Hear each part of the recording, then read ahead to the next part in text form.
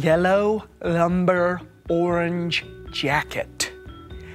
Yellow lumber orange jacket. Yellow lumber orange Oh, hi. I was just stretching out my talking muscles by working on a little something called enunciation. That's where you speak clearly so that others can easily understand your words. What's that?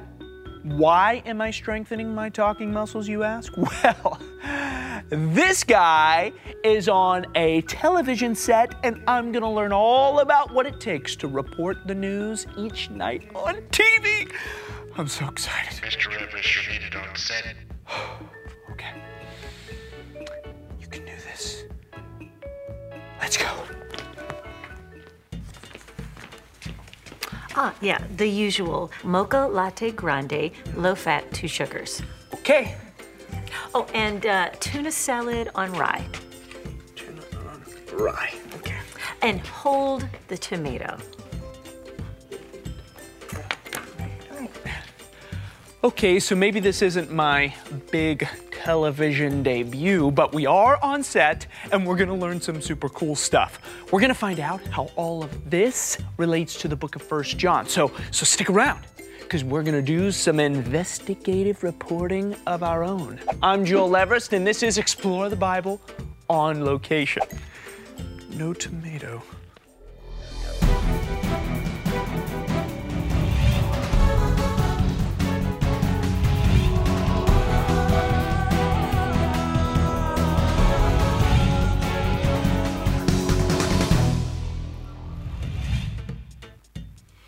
So let's backtrack a little bit into the history of television.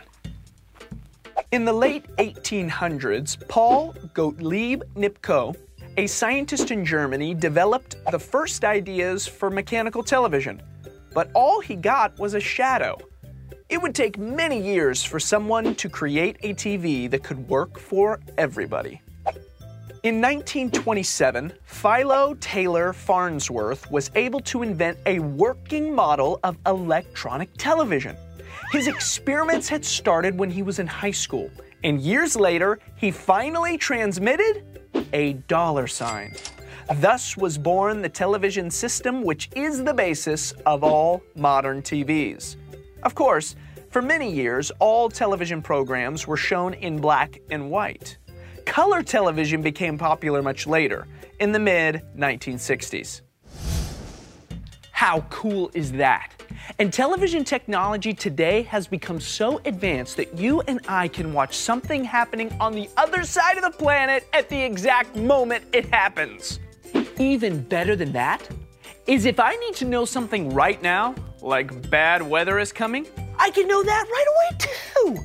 When these news reporters are telling us all this important information, how do they keep all that stuff straight in their heads?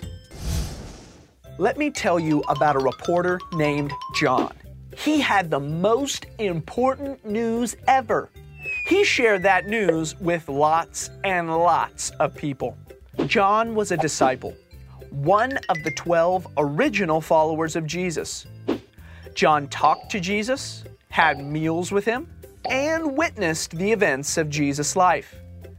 John knew that Jesus was the real deal, the Savior the people had waited for.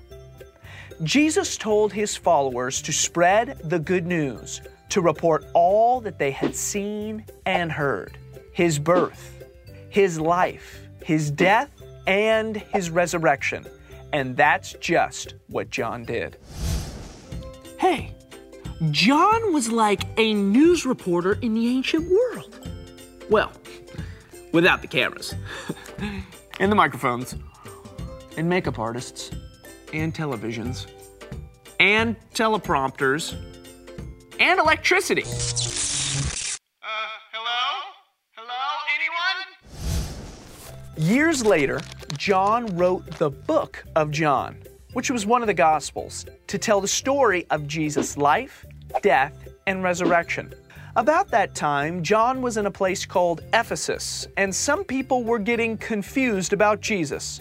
So he wrote letters in hopes of helping them better understand just who Jesus was. In the book of 1 John, he explained that he was writing because of all he had seen, heard, and experienced with the real Jesus. Even though John and other Christians experienced persecution by the Romans, they continued to tell and to write about the gospel. And I am so glad, because that's where we get the books of the Bible, like the book of 1 John. You and I can be just like John and the other disciples.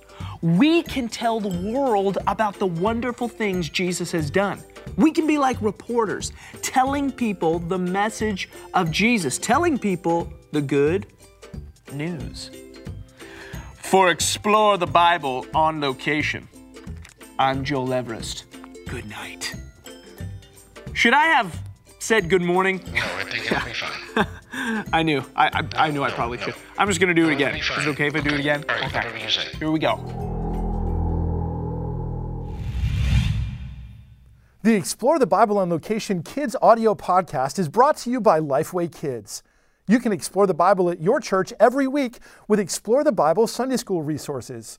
Find out more at goexplorethebible.com. Until next time, go explore your Bible.